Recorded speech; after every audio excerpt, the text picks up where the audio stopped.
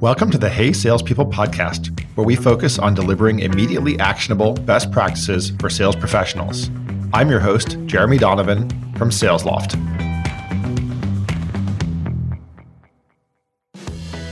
Hey salespeople, this is Amanda Georgioff hosting on my own today without Jeremy Donovan, so wish me luck. I am delighted today to be joined by Ashley Welch. Ashley is the co-founder of Somersault Innovation, which is a sales enablement firm. She has 2 decades of experience in sales leadership, previously before Somersault working with Interaction Association. She is a runner. She is a mother. She is a recent empty nester. And I am delighted to introduce her to our Hey Salespeople Network today. We're going to cover a lot of topics. Ashley, happy Friday. Oh, hi, Mandy. Thank you for having me. I'm very excited it's Friday. Absolutely. Me too. Well, Ashley, when you and I were doing a little bit of prep in advance for this call, one of the first things that came up is this idea. One of the focus areas of Somersault is this concept of really great discovery.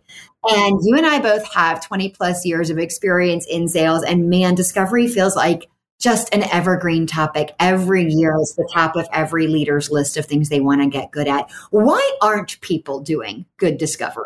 I think it's actually more to do with us as humans that keep us from great discovery, because as salespeople, we're paid to close, right? So we're oriented towards the close, and we start to have something like this bias towards listening for what I can solve. And as soon as I hear that, I'm like, boom, great. I think I've got something that can fix your problem. And I don't stay wide and don't do really deep discovery. There's also a lot of pressure in sales, like there's the organizational pressure. If it's a public company, shareholder pressure, right? So there's all this additional pressure in addition to what you have in your own to actually close and move on. How do you see the best sellers balance that sort of short-term pressure that they have to close a deal with that long-term voice in the back of your head that says, don't push it, play the long game, get the bigger deal? Like, how do you see the best sellers balance that? First of all, they're thoughtful. Just even asking that question of how do I balance that, and look at my portfolio, if they have a portfolio, to say, where's sort of my run rate business where I know what this is going to be. I know what I can get. I feel like I have a good relationship. I don't need to do greater discovery right now. Whereas these other things are worth investing in my time and in terms of the partnership that I can build by doing that. So I think part of it is just being really thoughtful about your portfolio and making choices about where you invest your time.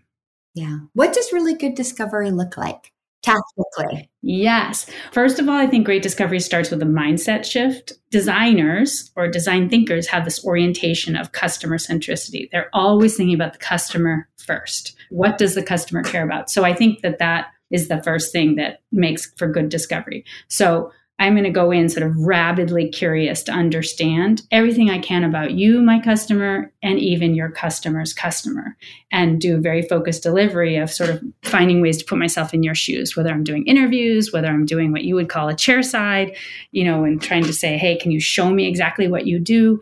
Do your discovery in those areas. So I think, what a customer will say if you've done great discovery is, wow, it feels like you work for me. So we started Somersault 7 years ago, and we started because we just had fallen in love with this methodology because it's human-centered, it's very creative, it's around innovation. It's what you do to create something by starting with first caring about what your end user or customer cares about. And so when we started just to be teachers and coaches of this, design thinking usually lives in a product development or an innovation center, right? Not in sales. We said, well, wait a second, there are a lot of these tools and methodologies that would be great in a seller's environment. What we've done is said, well, what can we borrow from the world of design and give to sellers to make them even more effective? And so we borrowed some of the tools around discovery to help, like I think about helping sellers be more ethnographers of their customer. So what do they do? What do they listen for? What kind of questions do they ask? How do they pay attention to things? How do they find unmet needs and motivations, right? All these things that as sellers, like, geez, if we can figure that out about our customer, that's gold. Another tool would be Just like a very basic, like running an envisioning session. So how do we envision together the future? Like, what would it look like? And just the simple process for what would that look like? How could I whiteboard that and facilitate that? It's not rocket science here. It's just that these are codified processes in the world of design thinking that sellers can use. Got it. You talked a little bit about this sort of co-creative motion. I think you said this is something you're seeing. What is this? What is this new trend around sort of co-creating value that you're seeing with enterprise sellers and customers? So co-creation is just like it sounds, like working together to create something. Traditionally in sales, it's been this buyer seller dynamic, which could be adversarial and can feel like one-sided, like you buy from me, you say yes or no, I'm in or out, versus a more co-creative, like we're actually in this together. Like if I put you to the buyer seller in a room in the dark, you'd need each other to figure out how to get out. So what we're seeing at the top of these big organizations like Microsoft, IBM, Salesforce, is that what they're able to offer to the customer and what the customer is asking for. Like, let's say if FedEx was saying, okay, I want information for every touch point on a package that Ashley Waltz sends from Wayland, Massachusetts to New Delhi, India. So every touch point along the way, we're going to collect data and we're going to be able to tell real time. To do that is so complex. And so we need each other in that case. The buyer and the seller need each other really to figure out what's the opportunity here and what's the solution. And so it demands each other. It can no longer be like, well, let me just tell you what you were going to do. Yeah. Tactically, talk to me about like what co-creation looks like as an AE. I'm thinking to myself, I want to do this. How would I get started, right? Like if I were an AE and I wanted to approach an account. So to be a customer is exactly like it sounds. So if your target customer is a retailer, then this is easy. You can, let's say it's the Gap. I don't even know if they still exist. I assume they do. You can walk into a retail store, buy something, and you can return it, right? You're a customer. You can talk to your friends who do the same thing, ask them about their experience. So in a B2C environment, that's very easy to be a customer. It's even easy if it's insurance, banking. I also think like if you just put the thinking cap on of like, okay, I'm going to figure out what the customer experience is, go online, look at customer sat reports. Are there any customer forums? Like there's so much online now that you can start to access information pretty easily. So we're early in the process. We've decided that this is an account that merits that. You have a hypothesis that there is significant potential. Then we've got that hypothesis that we take to our first call, I imagine, right? Yeah. Just one thing I want to say about that discovery motion. Two things. One is to let go of what you're selling in that discovery. Just to be open. If you're only related to understanding things that you solve for, you're going to miss a lot. And secondarily, instead of just looking, the orientation has become a problem finder. Find other problems in the system. So in talking to a large client this morning, she was talking about, can you help us, figure out our customer journey? We want to do all this research on it.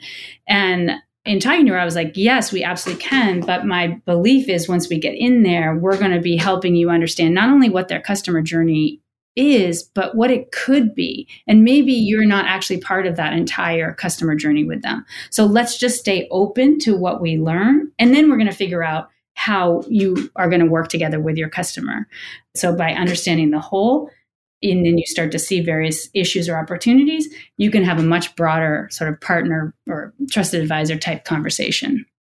Right. It's this idea of, hey, I have an idea here. Tell me where I'm off track. Tell me which pieces of this look right to you. And it's demonstrating credibility and you're earning that trust up front.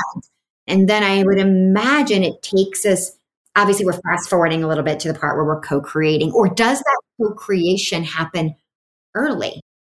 I mean, first of all, again, it's this orientation. So if I'm selling to you, I'm thinking, how fast can I get your sort of engagement with me and your fingerprints on what we're talking about? So I want to come to you with a hypothesis and say, tell me what's right about this and what you would change. Did I get this right? Even if you say, absolutely, it's not right at all, but this is what I'm more interested in.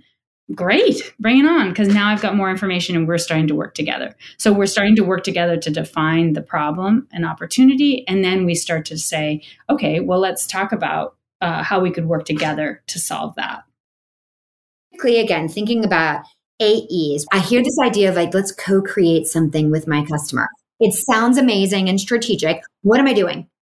Yes. Okay. The tools you're using, as much as you can be in person, great. If you can't be, you're on Zoom, you're doing it face to face, like we can see each other. That's very helpful. And then we might be co-creating, let's say, an understanding of what kind of goals and metrics are we going for here. Like we've identified this problem. Let's say the problem is you don't have a consistent way to sell in the organization. So we've identified this problem, and we've identified that like if we could get everybody to consistently sell in a way that is more collaborative and doing better discovery, of course I'm using my own example, then we're going to increase revenue and pipeline. So a co-creative motion would be, let's get on a whiteboard together.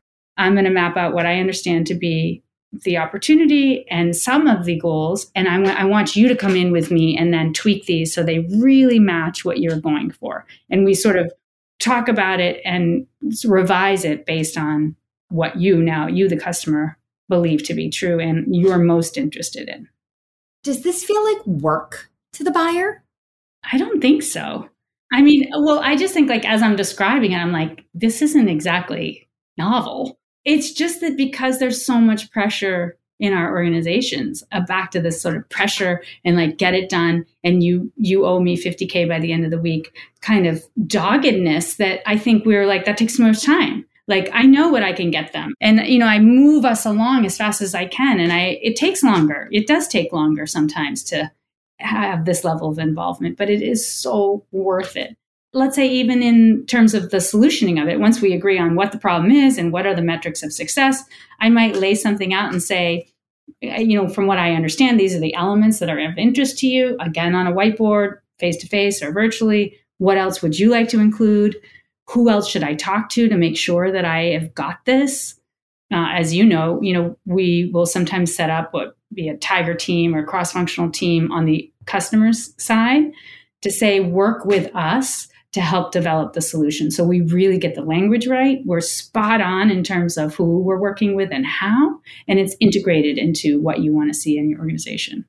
And one of the things, when I asked you that question earlier about like, does this feel like work for the buyer? My guess is that if it feels like work or irrelevant work for the buyer, you're probably not focused on the right thing with them. It's probably a good qualification exercise, because if you are helping them make progress against a problem they truly care about, they're doing this work anyway.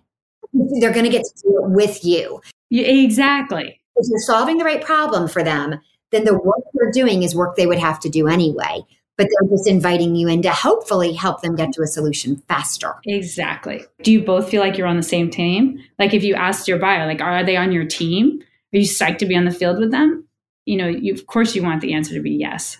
I'm such an empathetic seller. And I think that has been a big part of my success over the years. It really is just that feeling. And it's so hard to quantify and it's hard to coach and it's hard to teach. But you just want the buyer to feel as though you're on their team. I will say, I feel like sales in general is evolving in this direction. The more sellers I meet, and I'm a hiring manager and we're growing, so I interview a lot of sellers.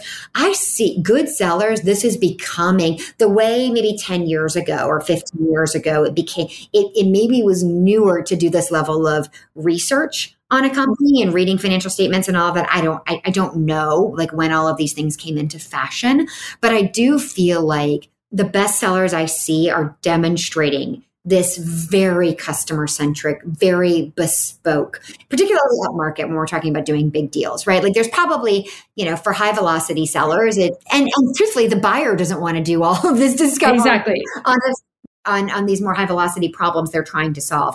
But good enterprise sellers, they are operating like this. This is becoming more fashionable. It's a segue into another question that I wanted to ask you, which is just, like you meet with AEs all the time and AEs from different companies. So I talk to AEs all the time, but mine are mostly my AEs. You meet with AEs from so many different companies. Like, what are you hearing?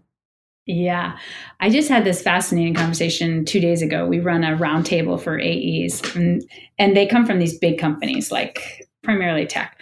And these are all hotshot sellers. And so one of them is living this van life. So 3 years ago, she proposed to her tech company, I want to live the van life. I want to cross the country every which way and live wherever I want. And I will still be accountable for all the work that I promise I will do.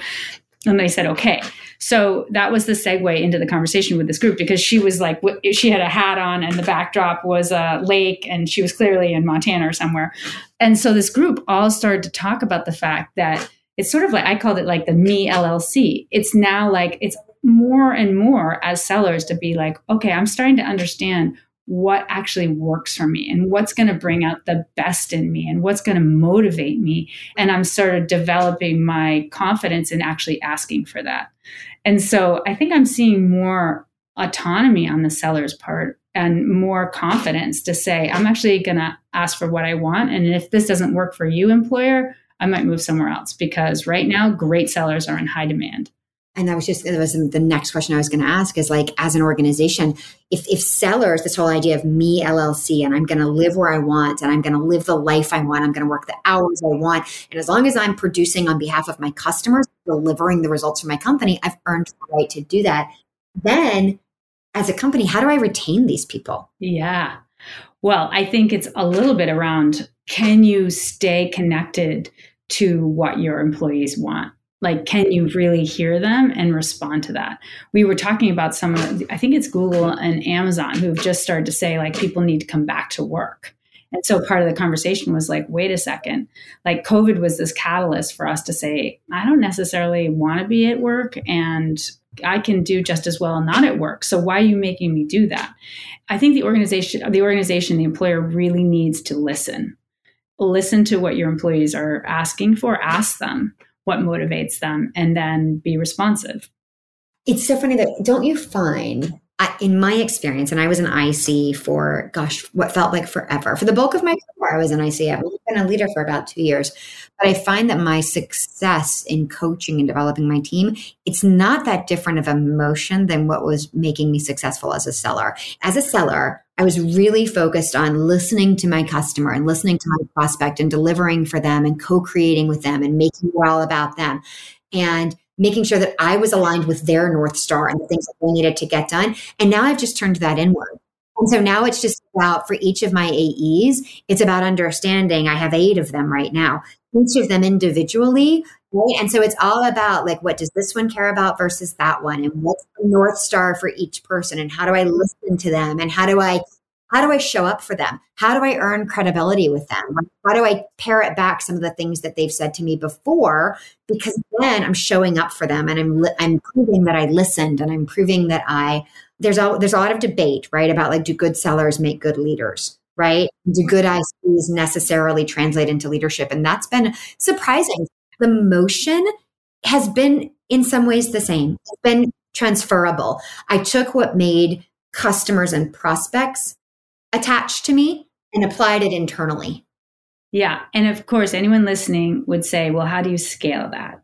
Right. So you have 8 right now, and then you have 25, and then you have 50, right? So I think it is an interesting question, because I think you're absolutely right. And your A's are so fortunate to have you, right? Who is paying so much attention to them and trying to be so oriented to what they care about. You know, one of these sellers that I was talking about in this roundtable, Maddie, she said, I came to my next organization that I wanted to work for with a Google Doc that said, this is me. This is how I like to work. This is what I would like from my employer. This is what motivates me. This is the way I'm most often misunderstood. And so I was like, geez, Maddie, you just came up with that on your own. If I was a leader, I'm going to take that Google Doc and I'm going to give it to every one of my AEs and say, hey, could you fill that out for me? That element there of, these are the ways in which I am misunderstood. I don't think I've ever thought about that, but now I kind of want to do that for myself. I love that. It's, again, a great segue to this other piece that I had written down in preparation for talking with you about, you run a group called She Sells by Design. So you take this design thinking principle and concept and apply it to workshops just for women sellers. Tell me a little bit about, I guess, your catalyst for creating this group and kind of what's been special about it for you. Well, the catalyst was I was down in Dallas and I was doing a presentation at a University of Houston. And I was flying home on United Airlines, my head against the side of the window. And I was like, damn it, it's just all men.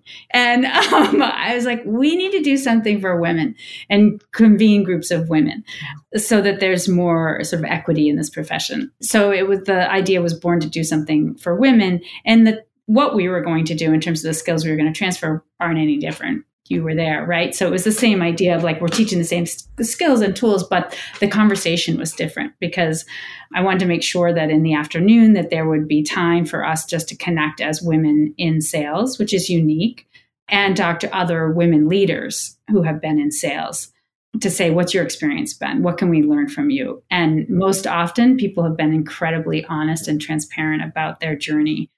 There's something about the sales culture, the original sales culture, which I think is changing, but the original sales culture that was very male, that sort of was very aggressive, like Wall Street-ish, I'm going to say misogynistic, that some of those characteristics still exist in different sales environments. Not all, but some. And so, some of the stories that I would hear would be men on the other side of the table saying, hey, babe, do you come with the software package? Literally. Unbelievable. I mean, what? So some of the conversations are things like that still exist and that you sort of can't believe it does. But, and I think what gets hard as, this is the conversation of women in leadership, women in organizations is like, okay, so what do you do if you're that female seller? You don't want to lose your job. Your money's on the line. If this man signs the deal, you're getting paid. So are you willing to look away, basically? And I read so often, and I felt this as a woman going through this in my 30s when I was, starting a family. Right? There's we could have a whole separate conversation about maternity leave and policies. There are policies that are very progressive and are written for the whole company, recognizing that sales is unique and that it's not project work. Right? What works for HR or engineering or product or marketing as a maternity leave policy will not work for sales. And I don't yet see companies designing nuanced maternity leave. Yes, for sellers. Because you honestly, I think it's wonderful that I see so many companies that are very progressive as it relates to family leave policies, right? And paternity leave policies and adoption leave policies. And I see so much progress there, which is exciting. I'm not yet seeing enough in terms of nuances for policies that will be written for sellers and for enterprise sellers where the sales cycles are so long. Long, right? And yes. And what are you walking away from your portfolio and those relationships? And who even has skin in the game to manage that for you for 4 months while you're out? So we could have an entire podcast on this actually, but I did want to, I met you through one of those She Sells by Design workshops. That's when you and I first met years ago in Austin. And I was curious sort of some of the themes that you're hearing from that group. Yeah. We haven't done it, since COVID started. And I sort of don't really want to start again until we're together again. So because there's so much power in actually being face to face. But I think the other theme, which again is sort of this classic theme of how we need to help each other and how we need to mentor each other, women mentoring women in organizations. And yet sometimes that gets dicey when there are only a few slots. Right. And so are we competing with each other or are we helping each other? It's that growth, that mindset of abundance versus scarcity. Yes, that scarcity mindset will get you every time if you feel like if somebody else gets something, there's less for me. I will tell you, I've been so inspired by, and I was just the hour prior to this on a call, an interview with a guy, a male candidate.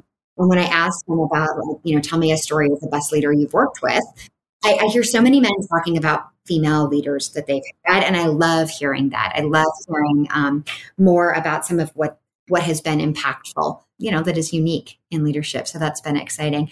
We've had so many interesting threads today about why are we still having this conversation?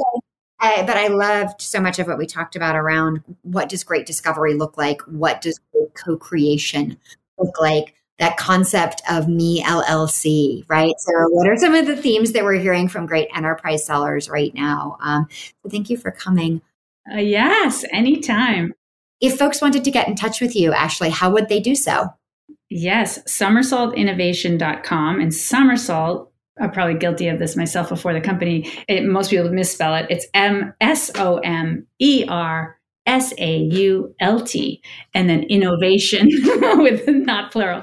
I'm also on LinkedIn, Ashley Welch, Somersault Innovation. Please reach out. I'd love to talk to anybody and everybody. I love it. This was so much fun catching up with you and talking about so many topics that seem disparate, but actually have so many common threads binding them together. So thank you for joining me today on Hey Salespeople. I hope that I did Jeremy proud. My first time flying solo on one of these.